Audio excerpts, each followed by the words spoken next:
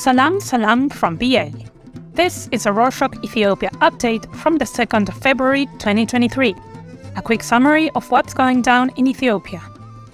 Last week we told you about a controversial event where 3 bishops of the Ethiopian Orthodox Tewahedo Church, or EOTC, anointed 26 other members as bishops and appointed themselves as patriarchs of what they call the Holy Synod of Oromia and Nations and Nationalities, transgressing the Church's dogma and rules.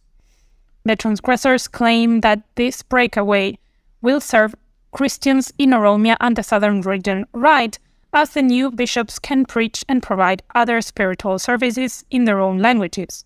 However, the EOTC and other sources believe that the breakaway was motivated by ethno-political needs. This was followed with backlash from the principal Holy Synod of the EOTC. His Holiness, the Patriarch Father Matthias, called all bishops at home and abroad to assemble at his residence. The EOTC Holy Synod held a plenary session on Thursday the 26th, where the main transgressors were completely excommunicated from the Church, their ranks completely stripped. They have also been prohibited from receiving any spiritual service from the Church. The Holy Synod added, however, that if the transgressors repent and apologize, they will be reinstated. But it didn't end there, as the transgressors were not only not willing to ask for an apology, but they also announced that they were going ahead with the breakaway plan. The EOTC made a statement on Saturday the 28th, saying that the Pope of the Jimma Yem Konta Diocese, His Holiness Father Stephanos, who served as the Pope there for more than 20 years, was detained by the Jimma Zone Police for a day and was sent to Addis. The situation seems to escalate by the day as the Patriarch of the EOTC urged the government and the public to respect the dogma of the Church and plead for caution and protection by security forces to avoid the blood of innocent Christians from being spilled. Prime Minister Abiy Ahmed talked about the matter at a Council of Ministers meeting on Monday the 30th. He said lightly that the matter is simple and can be easily resolved. He also said that the government does not favor any party in this dispute. He warned members of the cabinet not to interfere in the matter. His comments were not received well by the EOTC, as the Holy Synod released a statement on Wednesday the 1st of February asking the Prime Minister to correct his statements, which simplified the matter and considered the dissenters and the established Church equals. The Holy Synod urged the government once again to put an end to the situation and warned that if it fails to do so, a grand demonstration will be called at home and abroad. The Holy Synod added that until the rights of the Church are enforced, the members of the Synod will not cease efforts and are ready to give their lives for the cause.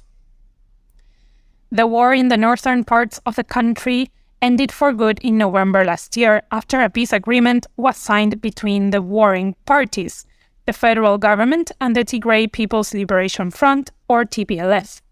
One of the clauses of the agreement provides that Eritrean troops must leave Tigray.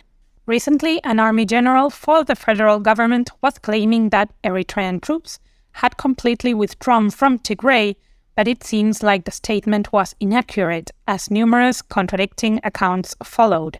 The U.S. ambassador to the UN Security Council, Linda Thomas-Greenfield, and top TPLF official Getachew Reda said that Eritrean troops are still stationed in Tigray. But this is not to say that the permanent cessation of hostilities hasn't been beneficial. The Grand Ethiopian Renaissance Dam is in its final stages of construction, and the newfound peace is beneficial for construction time. The dam's deputy manager, Belachu Kasa, said that because there's no disruption, convoys are reaching the dam quickly, increasing the speed of construction. He recalled that convoys used to take 2 to 3 days to reach the construction site. Prime Minister Abiy Ahmed talked to French President Emmanuel Macron over the phone last week on Wednesday the 25th. Ethiopia and France have a formal diplomatic relationship that has spanned more than a century. Abiy tweeted that the two leaders talked about various facets of cooperation.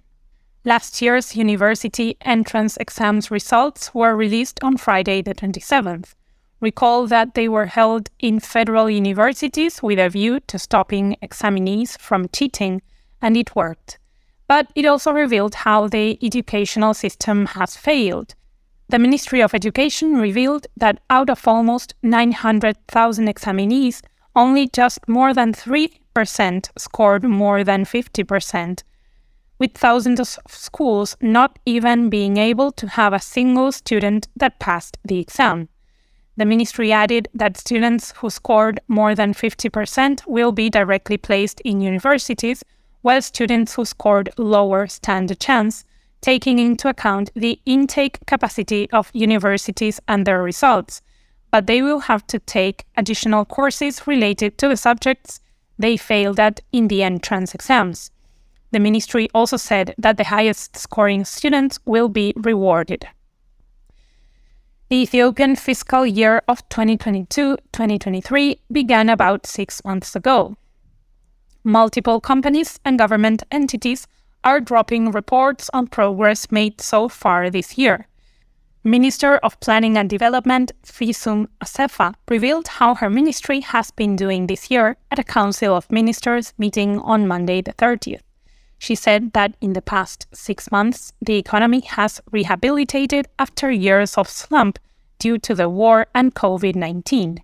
In the past 6 months alone, the country has attracted almost $2 billion in foreign direct investment, and the economy has grown by almost 7%.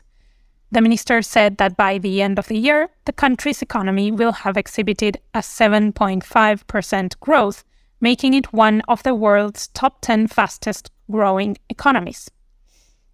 The Ministry of Finance has decided to allow companies involved in the manufacturing, agriculture, construction, and other sectors to import vehicles tax-free. The ministry has also prepared a directive to that effect and will allow tax-free imports for all types of vehicles. Aliko Dangote is the richest man in Africa. He is a Nigerian and he has businesses all over Africa. One of them is a cement plant in Ethiopia. On Thursday the 26th, about 20 of the plant's workers were kidnapped on duty about 25 kilometers away from the plant by unidentified gunmen. On Monday the 30th, all of them were released after paying a ransom of between 50,000 to 100,000 birr, that is $1,000 to $2,000. Legendary Ethiopian musician Teddy Afro revealed that he has won at the African Music Awards in the Best Reggae Music of the Year category. The song that won him the award was one entitled Naet, released about a year ago. The song was released in connection with the persecution and summary killings of innocent Amharans living in Oromia. Did you know Ethiopia is considered as the cradle of mankind, where the Homo erectus, Homo habilis, and Homo sapiens first appeared? Recently, a study has been published that can further corroborate these claims. A group of geographers who studied the volcanic sediments where a fossil, Homo 1, was found in southwestern Ethiopia, said that the Homo sapiens of the area are at least 230,000 years old.